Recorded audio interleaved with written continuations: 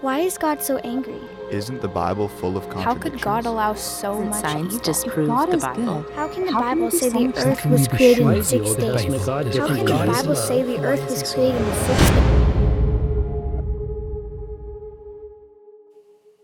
Hi, everyone. On April 20th, 1999, Rachel Scott was sitting with a friend on the grassy lawn at the entrance to her school in Littleton, Colorado.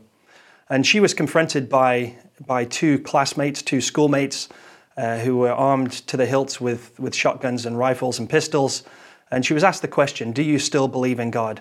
And she said, "You know I do." And then 4 shots later, she was killed, along with her friend who was, I think, left paralyzed. And at the end of the day, 12 other students or 11 other students and a teacher, and then the two boys also killed themselves. It was a tragic day in the life of America and worldwide as that shock rang around. And as I remember that story, I think, well, how would I have reacted? You know, if somebody confronted me about my faith with the consequence of death, how would I respond? And I really don't know. She was 17 years old, and what incredible faith to respond in a way like that. Our narrative today from Daniel chapter 3, is a similar story. Daniel has a couple of fantastic narratives that we're very familiar with. Obviously, Daniel in the lion's den, but then this narrative in chapter 3 of Shadrach, Meshach, and Abednego, often called Rakshak and Benny, or I think when I was in Sunday school, it was shake the bed, make the bed, and to bed we go. So probably lots of different acronyms for Shadrach, Meshach, and Abednego. But if you remember the story, or the setting for this, is that we have Israel in exile in about 600 BC. They've been taken captive by the Babylonians, and particularly Nebuchadnezzar, who was a very successful king, had conquered many countries around and had lots of victories, lots of wealth, and so on. And not only had Israel been conquered, but the Israelites themselves had been deported from their land to Babylon and had been kept captive, and they would be captive there for 70 years. And we find these 4 characters who are Jewish, possibly Jewish nobility, but they've been selected by the king or by the king's men to serve the king and advise him and various other things.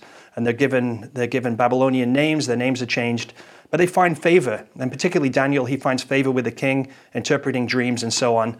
And Shadrach, Meshach, and Abednego also find favor and are given positions within the palace or within the governing people. And Nebuchadnezzar, recognizing his wealth and his prominence and just how well he'd done, decided to build an image of gold. And we're told it's 90 feet tall by 9 feet wide. And basically, whenever music was played in the city, everybody was to fall to the ground and worship this image, this 90-foot gold image that Nebuchadnezzar had made.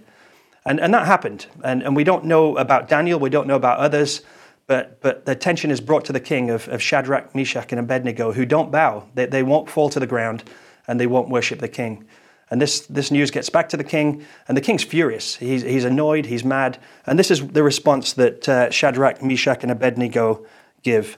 They say, "O King Nebuchadnezzar, we do not need to defend ourselves before you in this matter. If we are thrown into the blazing furnace, the God we serve is able to save us from it, and he will rescue us from your hand. O king, but even if he does not, we want you to know, O king, that we will not serve your gods or worship the image of gold you have set up." And this infuriates Nebuchadnezzar, and he lights the furnace that they probably used for getting rid of trash or possibly cremation, and they heat it 7 times. He's so furious they heat it 7 times hotter than usual. They throw Shadrach, Meshach, and Abednego in, and the guards who actually throw them in die because of the heat that comes from the furnace. And if you remember the story, as Nebuchadnezzar hears the report, that there's actually 4 in the furnace.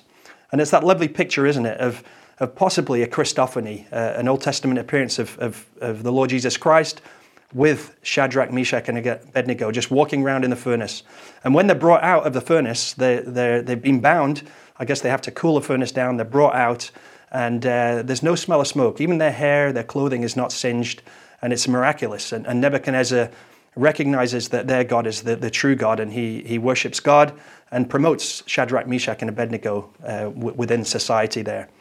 And I kind of think that's very direct, isn't it? You know, you worship this image that's not real, or you go in the fiery furnace. And I wonder what I would choose. You know, would I choose to compromise? Would I think, oh, yeah, just a quick bow down and everything's okay, God won't mind? But Shadrach, Meshach, and Abednego, they served only God and Him alone and would not bow down. And it got me thinking, you know, how would I respond? And then what do I bow down to? What do I bow down and worship? And it's a sobering list. And I put a few things together of the things that perhaps I bow down. I think of people. You know, I think of stuff. I think of activities, entertainment, work, money, popularity, sports, family, success. There's lots of things that I put ahead of the Lord Jesus, that I promote and bow down and worship to. And it's very sobering. And as I think about it, I recognize actually my biggest God, the biggest thing I worship, is actually myself. And it's not that I think I'm fantastic and all of these things are great in my life, but those are the things that I bow down to and give a lot of time and energy and interest in, and often more than the Lord Jesus, which is shocking and sobering as I think about it. And it's the root of it is really myself. And I thought of this idea of Nebuchadnezzar making this image. And an image is not the real thing. An image is an image of something else. And obviously Nebuchadnezzar's image was man-made. And I've been made in God's image. So I'm not God, but I choose to worship myself. And I think about myself. Probably the thing I think about most in the day is myself. And I would imagine that's the same for all of us. And that's very sobering. I think this has history as well. You think in Genesis 3, when Adam and Eve fell, part of the temptation of Satan was that when you eat the fruit, you'll be like God. So it's in our DNA, in our Adamic DNA, that we want to be like God. And actually, probably goes back further than that. If you read in Isaiah 14:14, we have the kind of the history of Satan falling. He was obviously high up in the heavenly beings, serving God Almighty, and had access to the throne, etc.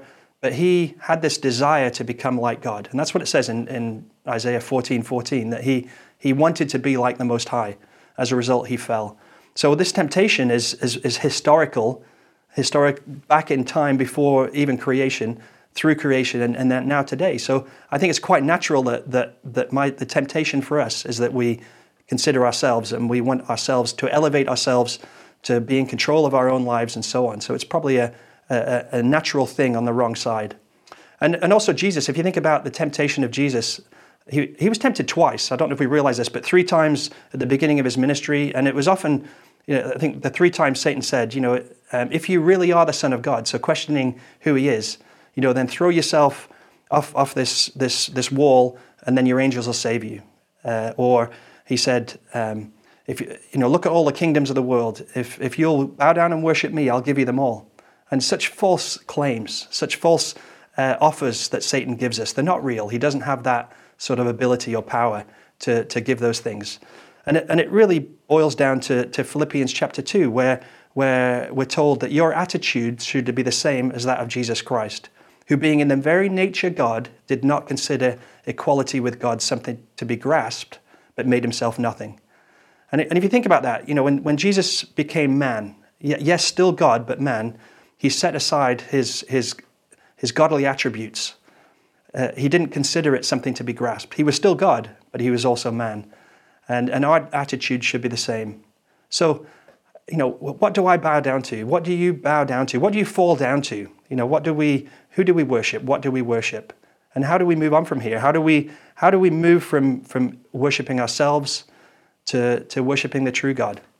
I think you may remember from maybe one of my other dailies, but my wife writes some great prose and poetry, and she has a great way with words. And a few years ago, she wrote something, and I've asked her to read this maybe as we close, just to maybe put reality to this concept of asking the question, who am I actually worshiping? So I hope you enjoy this, but I also hope you're challenged, because this has been really challenging for me as I've looked at this and then contemplate, how do I move on from here? How do we address this? Perhaps it's a lifetime of learning to fall at his feet instead of my own. Thanks a lot. Am I willing to come to you, to set it all aside, to lay before you all I am, desiring change inside? Am I willing to come to you, to serve you with my all, to set aside my heart's desires and go and follow your call? Am I willing to come to you, to give up everything, reputation, health, fulfillment, dreams, to sit at the feet of my King? Am I willing to come to you till there's nothing left of me, so all I meet will whisper your name and wonder why I am free? Am I willing to come to you, your name to glorify, deny myself and carry my cross, worshiping you on high? Am I willing to come to you, my Savior, my Lord, my King, setting aside all that the world holds dear for a death that has no sting? Am I willing to come to you with my hurts, my pain, my strife, knowing that as I do, I will be giving my very life? Am I willing to come to you to walk the narrow way, not just when it pleases me, but each and every day? Am I willing to come, no matter what it means? Am I willing to come, no matter what I dream? Am I willing to come, no matter what people say? Am I willing to come, no matter what gives way? Because you love me, because with you there is hope, because you are faithful, no matter what, Lord, for you, Lord, for you.